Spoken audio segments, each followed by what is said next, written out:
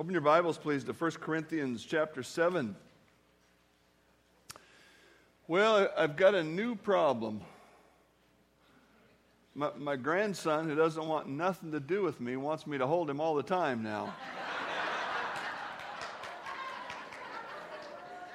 I'm not that kind of grandfather. Oh, he has finally decided that I am worthy of his affection, as long as there's candy somewhere in the vicinity. Generally, whenever he sees me, he comes to me.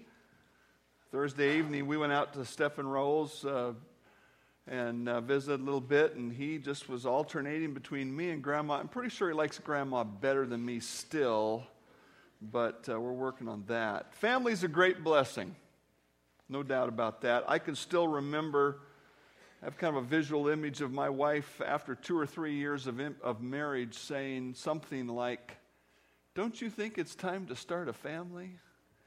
And I thought, no, I don't think so. Really? She was right. We had a happy little man, then a couple of beautiful girls, and now we have our own clan, including a little man named Titus who smiles and reaches out to be picked up when he sees me. Family is a great blessing. There's no doubt about that. Family is a great blessing. Family is a great blessing from God, but it's also a great responsibility before God for the Christian who would be truly devoted to Christ. And that's what 1 Corinthians chapter 7 is about. It's about saying, hey, family is a great blessing, but God is the one who created it, and He has some very definitive ideas about what ought to happen in your family. The church in Corinth was struggling to know God's blessing in their families, to know God's blessing in the use of their sexuality. And so they sent some questions to the Apostle Paul, and they said, Paul, we're trying to figure this thing out. And they sent him some questions, and he sent them back some answers. And this chapter contains a number of absolute truths. But today we're going to come into a section which has one absolute principle and a whole bunch of flexible concepts that need to be worked out. And that absolute principle is this: Christians must consider how life choices impact our ability to serve Christ, including marriage.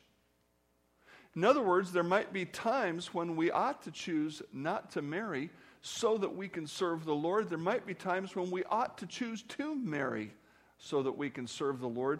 And the passage we're going to consider today, right in the middle of chapter 7, is going to guide us to think about that. Starting in verse 25.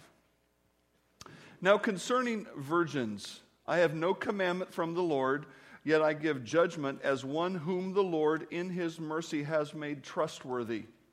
I suppose therefore that this is good because it is good because of the present distress, that it is good for a man to remain as he is. Are you bound to a wife? Do not seek to be loosed. Are you loosed from a wife? Do not seek a wife. But even if you do marry, you have not sinned. And if a virgin marries, she has not sinned. Nevertheless, such will have trouble in the flesh, but I would spare you.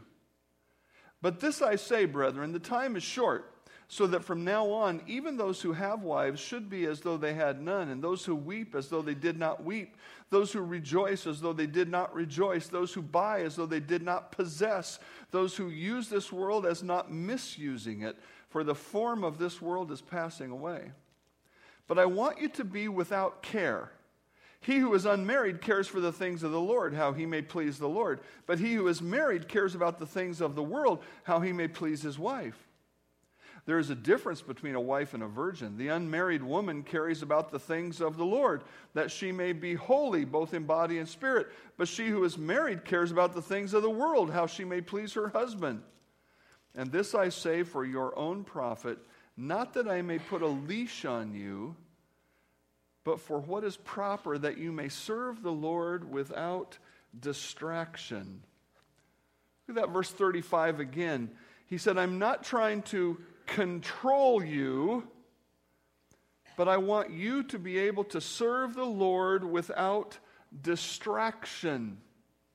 Christians must consider how life choices impact their ability to serve Christ, including marriage.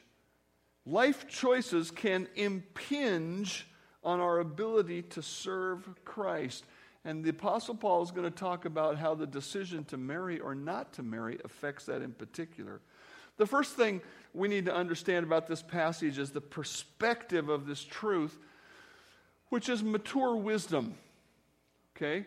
Again, the Apostle Paul, right up front, he says, I have no commandment from the Lord, yet I'm going to give a judgment. He says, this is not a commandment, and I'm going to give my judgment. Look at verse 26. He says, I suppose, therefore. Now, when we say that sentence, it's really kind of flexible and variable. Well, I suppose, whatever. That's not the best translation. The best translation would be, I have given this some thought, and here is my conclusion after thinking about it. Here's what I suppose to be the best way to bring all of these pieces of wisdom together. The word suppose means a judgment based on a consideration of the facts. Look at verse 28. In verse 27, he says you should live this way. He says, now, but if you make the choice to marry, it's not a sin. He's not saying this is the absolute thing or this is the absolute thing. He said there are some variables to be considered. Look at verse 35. I'm not trying to put a leash on you. I am not trying to, the NIV says, I'm not trying to restrict you. In other words, this is not a hard and fast rule. There is some wisdom being shared. The Apostle Paul is giving divinely sanctioned advice. We need to think real hard about when we give advice, whether it's divinely sanctioned or just our own opinion. The Apostle Paul, this is Scripture. So God wants us to hear it. God wants us to consider what the Apostle Paul thought about this situation, if you will. Divinely sanctioned advice that's based on a series of biblical truths and based on experiential realities which he had gained in his years with Christ. He's encouraging the believers in Corinth to thoughtfully consider his conclusion about how to be undistracted in serving Christ. Look at verse 25. He said, there's no commandment from the Lord, but I'm going to give a judgment. And here's the qualification of why he's able to give a judgment. He is one in whom the Lord, in his mercy, has made trustworthy. That's a way to say that he was a credible servant of God. Think about it this way. From what you know about the Apostle Paul, if he stumbled into the First Baptist Church one Sunday morning, and during the greeting time, you said, well, hi, I'm Dave. What's your name? My name's Paul. Used to be Saul of Tarsus. We'd go, oh my goodness, we have to have you share with the church. You're Paul. You're the Apostle Paul. And if he got up here and said, well, I'd like to share with you, and we'd say, this is the condition of our country. What do you think we ought to do right now? And he would give a sermon. He would bring some things together. Do you think we ought to consider his opinion? Or would you go, what do you know? Okay, that's an easy decision, isn't it? I mean, it should be. You should be thinking, well, this guy was really wise. Obviously, God enabled him to write Scripture. He was an apostle. He started churches. He led people to the Lord. This guy is a mature, credible servant of God. His perspective ought to have some value. That's exactly what God was saying in Hebrews 13:7, remember those who rule over you, who have spoken the word of God to you, whose faith follow, considering the outcome of their conduct. Now, if we looked at the whole balance of truth in the New Testament in regard to you and relating to those in spiritual leadership and so on, we would come up with several truths. One of them would be this: someday when you die, you're going to answer to God for how you lived your life.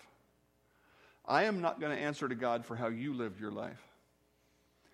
but I am going to answer to God for how I taught you His Word, and I am going to answer to God for how I encouraged you to follow His Word. Okay, so you will stand or fall before God by the choices that you've made. And yet within that system where there is no authority, I don't get to tell you what to do because I'm the pastor. But even though there's no authority, what God says is you should listen to people who are spiritually mature, those people who have taught the Word of God to you, considering the outcome of their conduct. The greatest burden I have as a pastor is to live a godly life. And I don't say it's a burden because I don't want to do it. It's a burden because if I falter, it has an impact on other people. But to whatever extent you can see faithfulness in my life and in the life of our other elders, that needs to be a factor in which you say, I should listen to their perspective on spiritual issues in my life because of the quality of their life. That's what the Apostle Paul was doing with the Corinthians. He was saying, Corinthians, God has made me trustworthy in the ministry. You should listen to this perspective.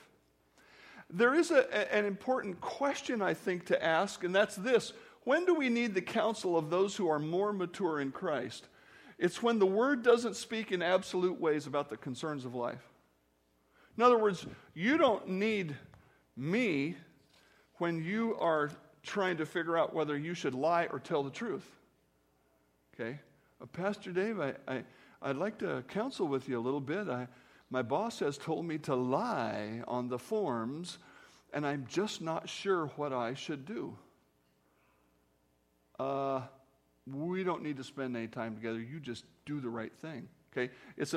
And I'm not making light of that. I know that's a hard situation because you might lose your job. I get that. We might have to talk about that, whether or not you're willing to lose your job in order to be honest. But it's honesty. It's right there. Your parents are encouraging you to marry an unbeliever because she or he comes from a wealthy family. The response should be, no, it's wrong. I'm not going to do it. I'm not going to marry an unbeliever. God says it's wrong. Verse 39 right here, it's clear. It's crystal clear. But what the Apostle Paul is talking about is an issue that's not black and white in the Scripture. He says when you're trying to know whether or not to marry and which believer to marry, then you're in a sphere of decision making that requires the wise application of many biblical principles and can benefit from the perspective of many years in the Lord. That's what this little verse is about. Where there is no counsel, the people fall, but in the multitude of counselors there is safety. But only if those counselors are using God's word. That is the caveat that's just got to be true. So the Apostle Paul is saying, listen, I'm a spiritually mature guy, and I'm giving you some things to think about. And we know that it was good advice because it's included in the Scripture. Who are the people that are being addressed? When you look at verse 25 and it says virgins right up front, you tend to think, what? The word virgin there is essentially a way to say an unmarried, sexually pure young woman. Now, this word in Greek was also used of young men who were unmarried and sexually pure, or whatever, a virgin, if you will. It was also used of them. Later in the text, he makes mention of men, he makes mention of women, and so there's a broad address to this. There is a broad address to this passage. Look at verse 25. He uses the word virgin. Look at the verse 26. I suppose, therefore, it's good because of the present distress for a man to remain as he is. Verse 27, are you bound to a wife? Don't seek to be loosed. Are you loosed from a wife? So clearly he's talking to men there. Verse 28, 29, he's talking to men, and so on. He's going back and forth. My point is this. The primary audience for this passage are those who are single and contemplating marriage. Okay, that's obvious. But the prime truth he's going to get to, verse 35, has application to everybody. And so hang in there as we work through this passage. The prime advice that he offers is this. Look at verse 26. I suppose, therefore, it is my considered opinion that it is good because of the present distress for a man to remain as he is. If you're bound to a wife, don't seek to be loosed. If you're loose, don't seek a wife. The present distress, Paul wasn't specific. He didn't use the word persecution, but it would seem that that is the most likely thing he is speaking of, the persecution of Christians. Jesus predicted the persecution of Christians. They will put you out of the synagogues. Yes, the time is coming when whoever kills you will think that he offers God service. There were two aspects to the persecution of Christians, two eras, if you will. The first was that by Jewish leadership. The Apostle Paul was pursued by those who were Jewish and didn't want him promoting the Christian religion. Later, the big persecution that we tend to think of with Christians in that era was done by Nero, who, put Christians in the Colosseum with the wild lions and all of those kinds of things that we think about in the extreme forms of persecution that Christians encountered. The important thing is that Jesus said, look, this is going to happen. The world hates you because the ruler of the world hates you. And so this is going to happen. And of course it happened to the Apostle Paul. Then Jews from Antioch and Iconium came there, and having persuaded the multitude, they stoned him and dragged him out of the city, supposing him to be dead. However, when the disciples gathered around him, he rose up and went into the city, and the next day he departed with Barnabas to Derbe. What in the world would that have been like? And if we were to read the whole text, in verse 18, what almost happened right before he got stoned? The people were going to worship him because he'd done some miracles, and they thought, oh, this is the guy. This is some god of our culture, and they're going to worship him. He said, no, don't worship him. And in runs these Jewish folks who hated what he was preaching, and they stirred up the crowd, and they went from worshiping to stoning. I've never been hit with a stone bigger than the pebbles little kids throw at each other once in a while. Back in the day when you could do that, in eastern Washington, we dug holes in the ground and threw dirt clods at each other from our forts, Now that's a crime, Man, I'd have been in jail, I'm telling you what, I don't know what it's like to be stoned. I don't know what it's like to be, people think, well, he's dead. What would that have been like for Paul? And then pretty soon they get around, they must have just said, well, let's get these stones off of him. Let's go bury him. And they uncovered him, and they stood around. Maybe they prayed, and next thing you know, he stands up and goes, well, where are we going next? Man, wow, you talk about a hero. Talk about a guy who won't give up. Can you imagine what that phone call home would have been like if he had a cell phone and a wife? See, that's what he's talking about. He said, I suppose that because of the current distress, you that are single might be better off to stay single. These were tough days for Christians. When Paul, look at verse 29. I say therefore, brethren, the time is short. He's not so much saying that the days were shortened as that the word that's used there, it means to kind of squeeze things together, to be contracted, to be compressed. I think he was trying to say that the days were hard days.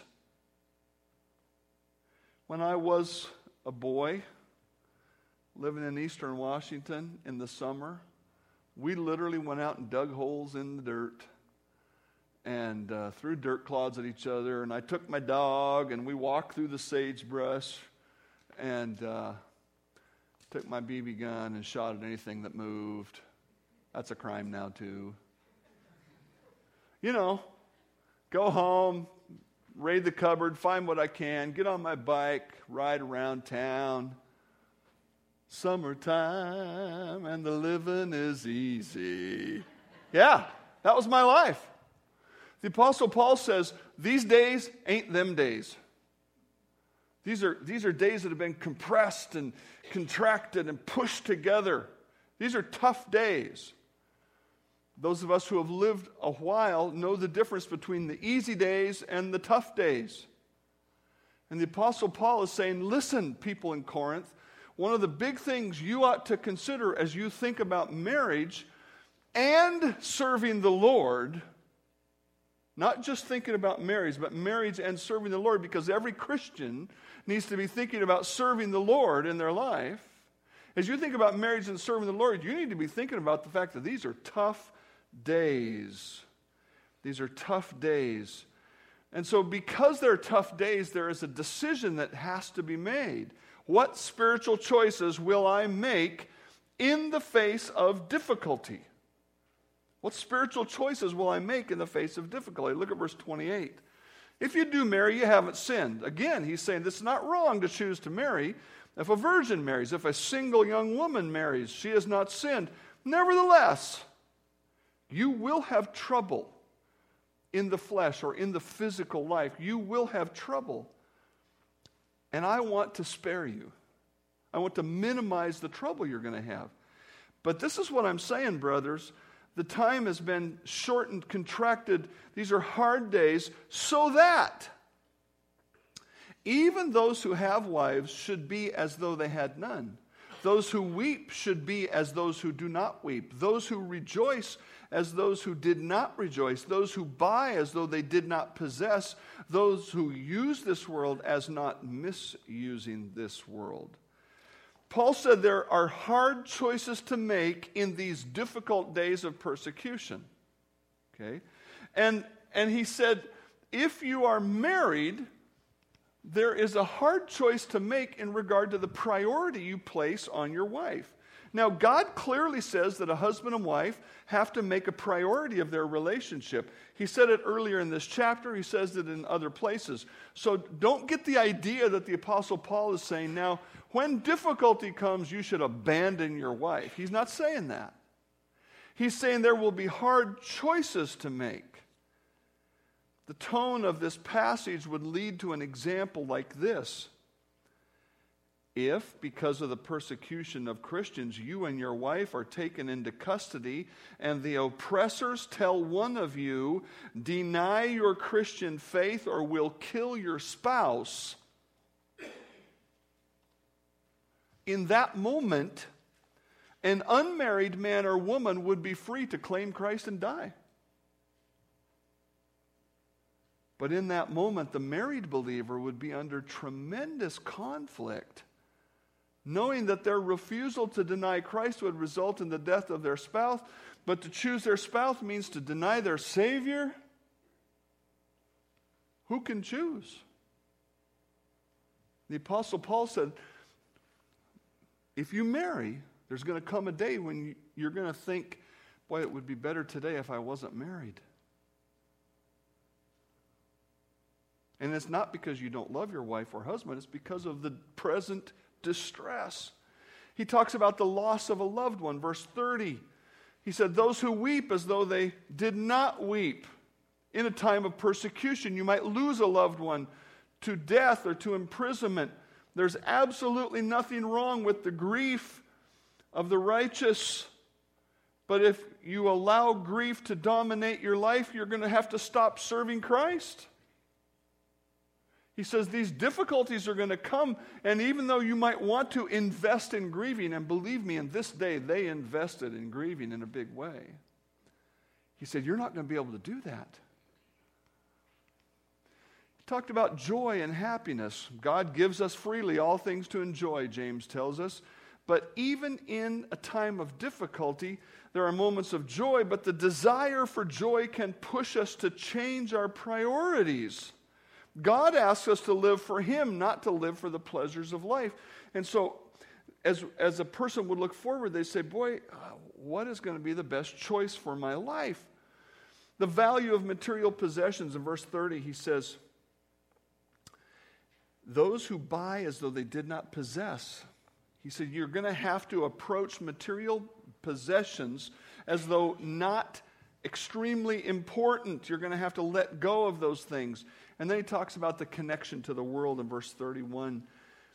He said, we are connected to the world, but we cannot love the world. We cannot cling to the world.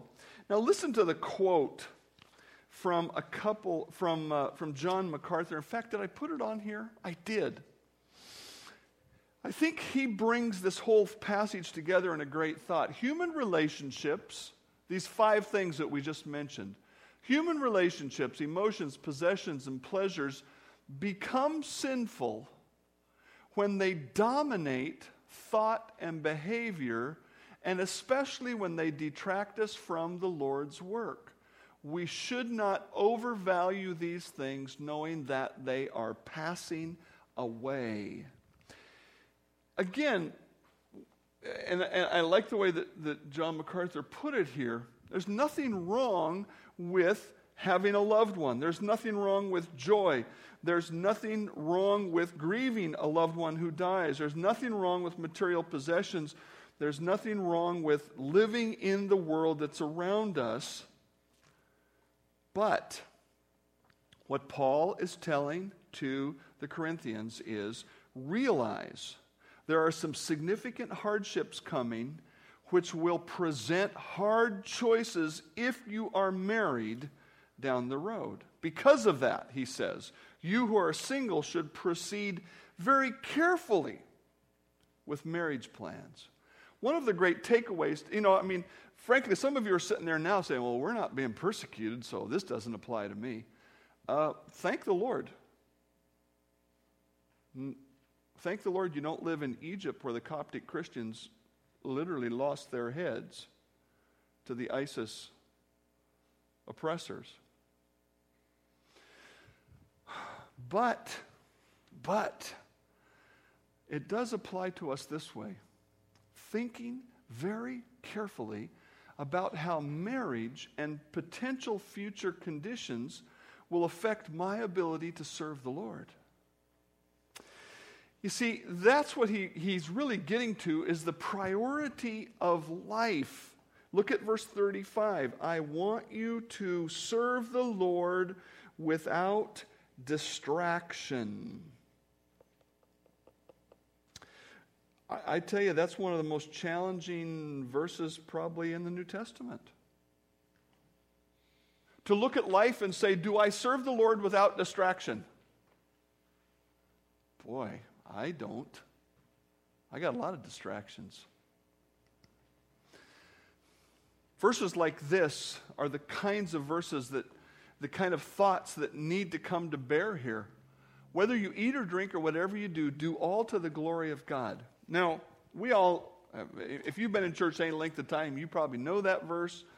If I were to ask you, what are we supposed to be trying to do in life? You say we're supposed to glorify God. And I couldn't agree more.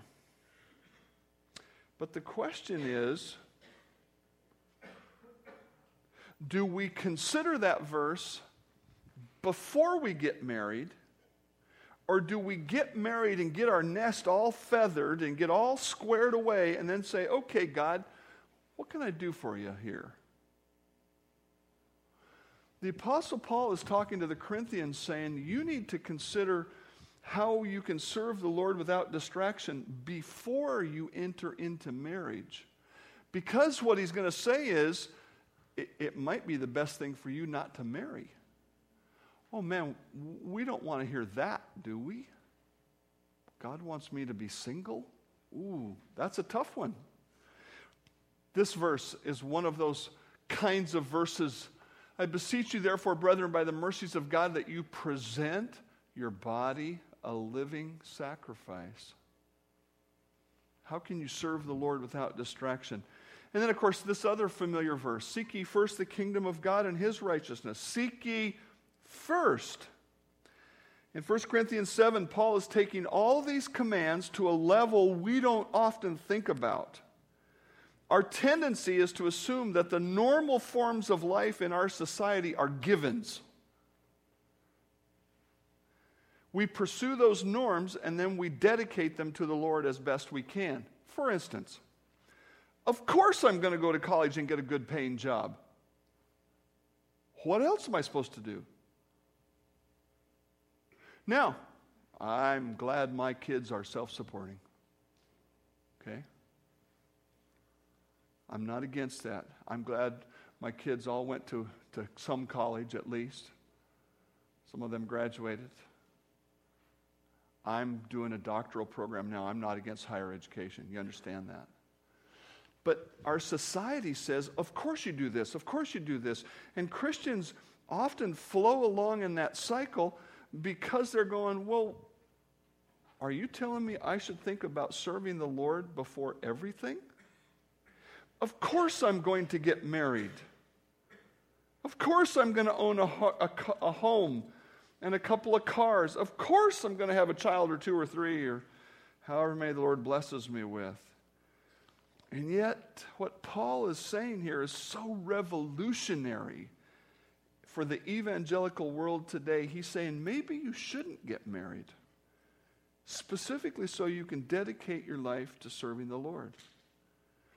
Look at verse 34. There is a difference between a wife and a virgin. The unmarried woman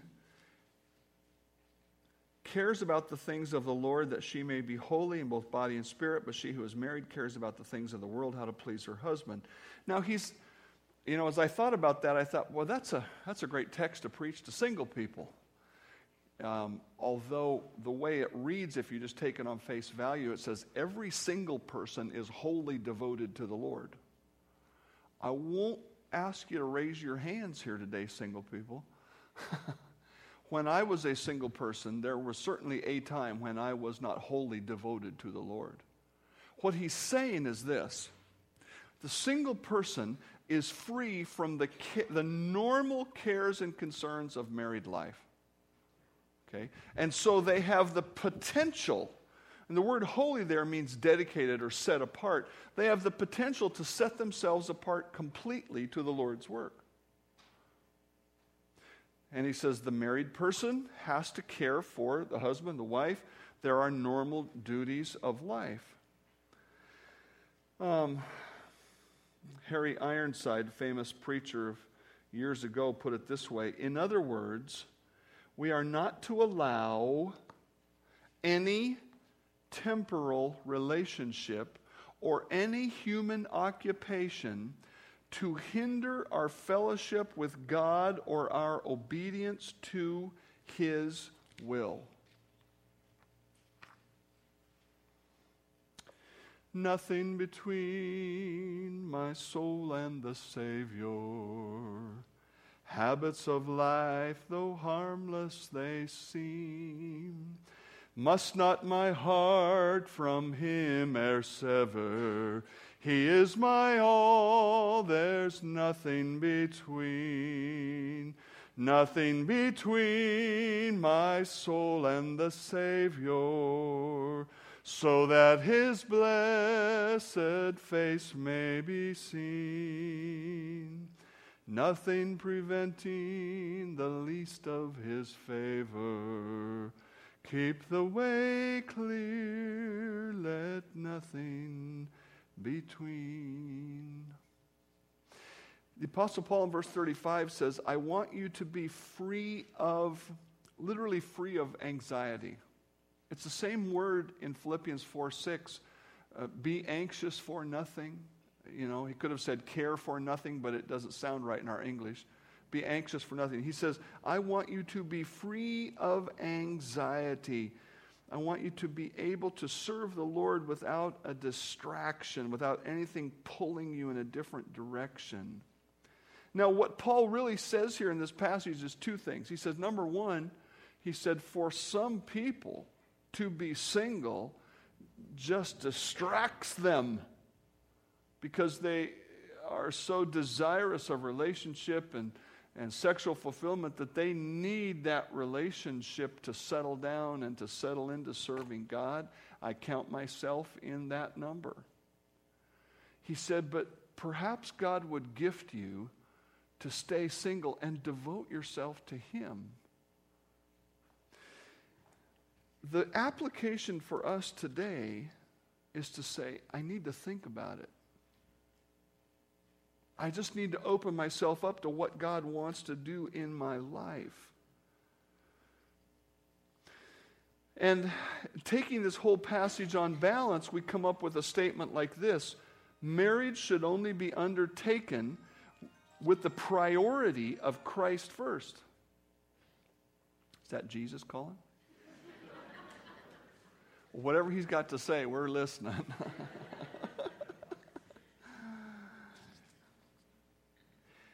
Marriage should only be undertaken with the priority of Christ first. Okay, Jesus, I'm sorry. I must be saying something wrong.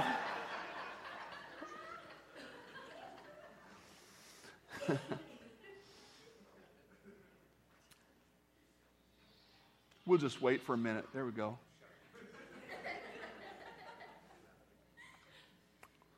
Now, what Paul also says is this in this passage, and it's just as important to remember. If you are married, the solution is not to divorce, but to put Christ first together.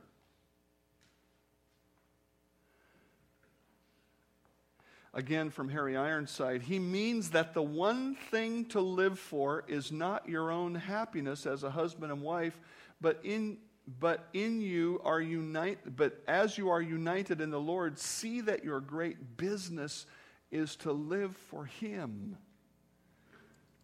What does a husband and wife and a family look like when they're committed to Christ? I would just offer you a few thoughts. I think you know what some of these should be, but there is an absolute commitment to living by God's wisdom in the Bible, not the ever-changing ideas of our society. You want to be a family who is serving the Lord without distraction? Be committed to God's Word. There is a recognition of God's definition of the roles in the family, of leadership, of submission, of obedience. There's a high value on connection and service to the body of Christ.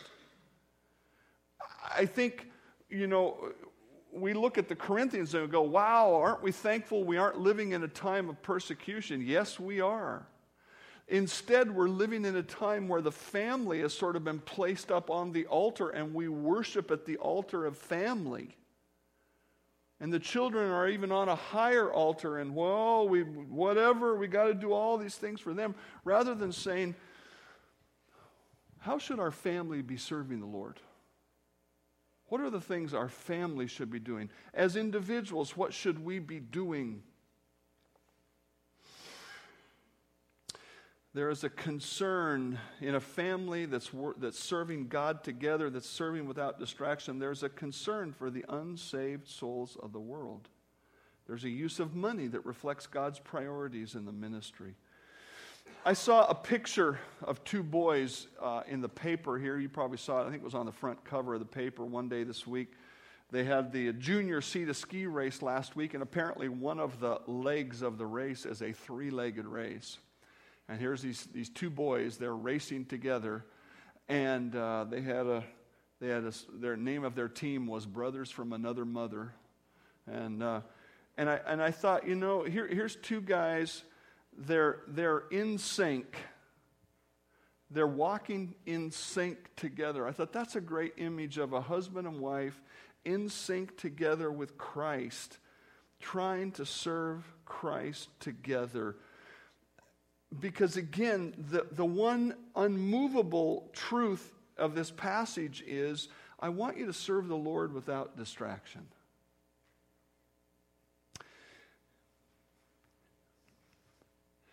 The pleasure of sacrifice. Why should I do this? Why should I, as a single person, look at marriage and say, maybe I should stay single and devote my whole life to the Lord? Why should I, as a married person, turn from from maybe over prioritizing my family and saying, I have got to serve God better. We have got to come together. Why should I do that? It's not hard for me to imagine somebody hearing these words today saying, how can God ask me to put marriage and family on hold in order to serve Him? How can God ask me to prioritize Him above my family? Well, I think the answer is found in this verse that we already looked at once. I beseech you, therefore, brethren, by the mercies of God, that you present your bodies a living sacrifice. What does this phrase mean, the mercies of God?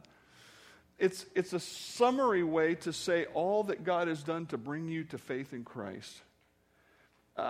If I was to look at it in the big picture, I'd say, what's it worth to know that Christ has paid for your sin and that because of that you're going to heaven someday?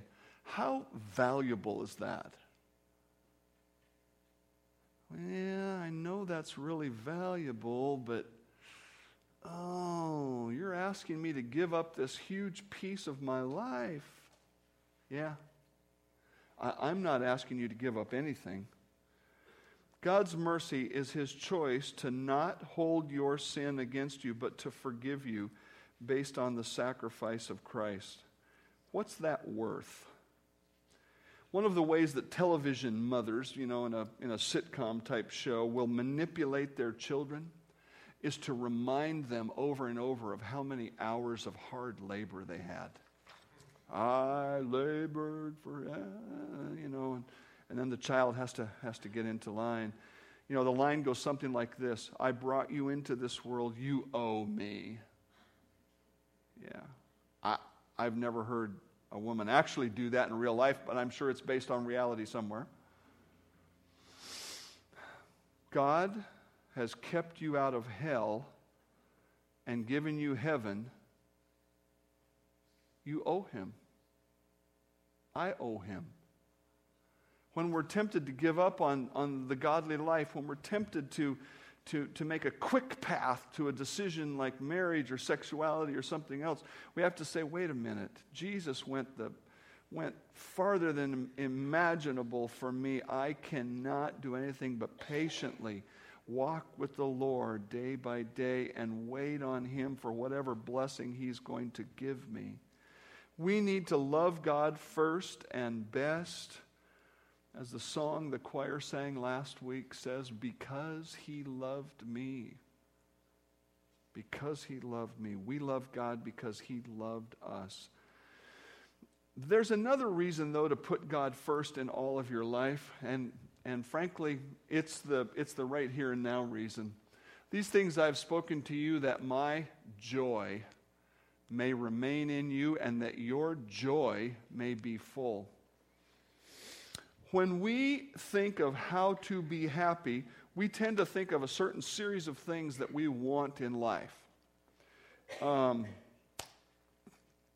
getting ready to take a couple of trips over the next couple months, and I wanted to get a smaller suitcase. Now, I have the carry-on size of the suitcase, but that's not big enough for 2 weeks in a foreign country. And then I have the big size of suitcase, which is perfect if you're going to go visit missionaries and take them a bunch of stuff. But I needed something in the middle. I needed that just right, that Goldilocks suitcase. And I was at a store that sells extremely expensive suitcases, and one of my kids had asked me what I want for my birthday, so I took my phone and I snapped a picture of the price list, and the just right suitcase was like $600 or some ridiculous thing, I'll be happy when I get the $600 just right suitcase, So I got a just right suitcase of that same brand, but it didn't cost $600 in the mail this week. So I'm happy. Right? I'm happy for one day.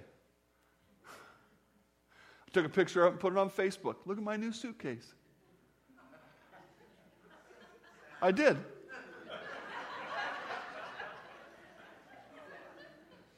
You think I'm going to put a picture of my kids on Facebook? Pastor Dave, that's a stupid thing to be happy about. Yeah, it is. It's just as stupid as all the other things in life. I got to get this, and I got to get that, and I got to fix this, and I got to fix that, and when this happens and that happens, then I'm going to be happy. No, because there'll be some other thing. And when you get that thing, there'll be some other thing. God has a path to joy, and that path is obedience to the word of Christ. Now, frankly, it's miraculous. Because you should not be happy unless you have all the stuff you want. I mean, the way our human minds think, why should I be happy if I don't have all that stuff?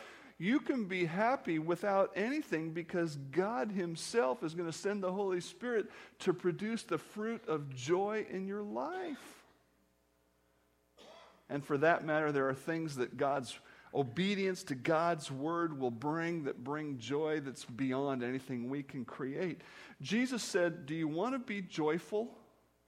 Do you want to have joy that's full? Then obey me. Now, frankly, the life of righteousness always presents itself as a sacrifice. Well, I can see that, today the sacrifice, if you're a single person here today, one of the sacrifices that is presenting itself is, am I willing to put my married life on hold if God calls me to that in order to serve him better? Am I willing to just set that aside and just serve God and do whatever he's wanting me to do? And if he wants me to get married, he'll just bring somebody along. Am I willing to make that sacrifice? There's always a sacrifice in righteousness. But there's always a joy because that's what God is doing. How does obeying Christ bring joy? Well, first and foremost, when we walk in righteousness, we don't have the guilt of sin. Do you like feeling guilty? Boy, I don't. Whether it's a sin against man or a sin against God, I don't like feeling guilty. When we walk in righteousness, we don't have the guilt of sin. When we walk in righteousness, we raise a family who walks in righteousness, and that yields an increasing amount of peace in life. How much joy do you suppose I have seeing my grandchildren here every week, and not just because they're here? Sure, that's fun, but what's really great is they are learning about the Lord every week. And as I've seen with other people's children, the time comes when they make that decision for Christ. They're growing up knowing the Lord. When I'm old and I won't be able to read, maybe they'll read the Bible to me and we'll talk about heaven and we'll rejoice together in all that's ahead. And I won't care what kind of suitcase I have. Is that right? That's right. No suitcase going to heaven. But the joy of family in the Lord, that's worth the price of righteousness. Obeying Christ enables a husband and wife to stay together. How much is that joy worth? As they live out God's commands. Obeying Christ gives a mom and dad wisdom to know how to raise their children. And that's why this is just one of my key verses in life. The blessing of the Lord makes one rich, and he adds no sorrow with it. The blessing of the Lord is not something he just puts on your life. The blessing of the Lord is ours as we walk with him day by day, and we make those righteous choices. He blesses our lives. Real joy comes from following Christ, not from living for your family. Nobody knows what goes on in the mind of a toddler like my grandson Titus. But for some reason, he refused my gestures of love for a period of time. Now get this. He didn't know it, but he was missing out. At the very least, he was missing out on a bowl full of candy. He was also missing out on whatever fun we could have together. Now, I'm not saying that because I'm so perfect. I'm just saying there is relationship waiting to be had, and he's gone, I don't think so. I think I'll be better by myself. It's the same challenge with us and God. You can hold back your life from God, but while you do that, you're missing out on the relationship you could be having. You're missing out on the joy and the peace and the blessing you could be having. Heavenly Father, it's so easy for us to get wrapped up in this life and the stuff of this life, even when that stuff is a family, and we just want to focus on our family and on our husband and wife and on getting them and having them and keeping them and being with them, and you want us to focus on Christ and on serving Him and allowing the family to be part of that great work that you're doing. Help us. Help us to know, those of us who are married, first of all, Father, help us to know how to follow Christ together, how to live for Christ together, how to serve without distraction. For those who are single, Father, I just pray your guidance in their life. I certainly, in my human strength, I want them to know the blessing of marriage and family. But you might have something even greater for them. Father, will you make yourself known to all the single people that are here today? Will you help them to understand how to pursue the Christ life and how to wait on your timing for marriage and the family? And if there's some of them that you want to just be single for all of their life, will you give them grace for that and peace? And will you use them greatly? Father, we want to serve you. It's hard for us. Please help us today. I pray in Christ's name, amen.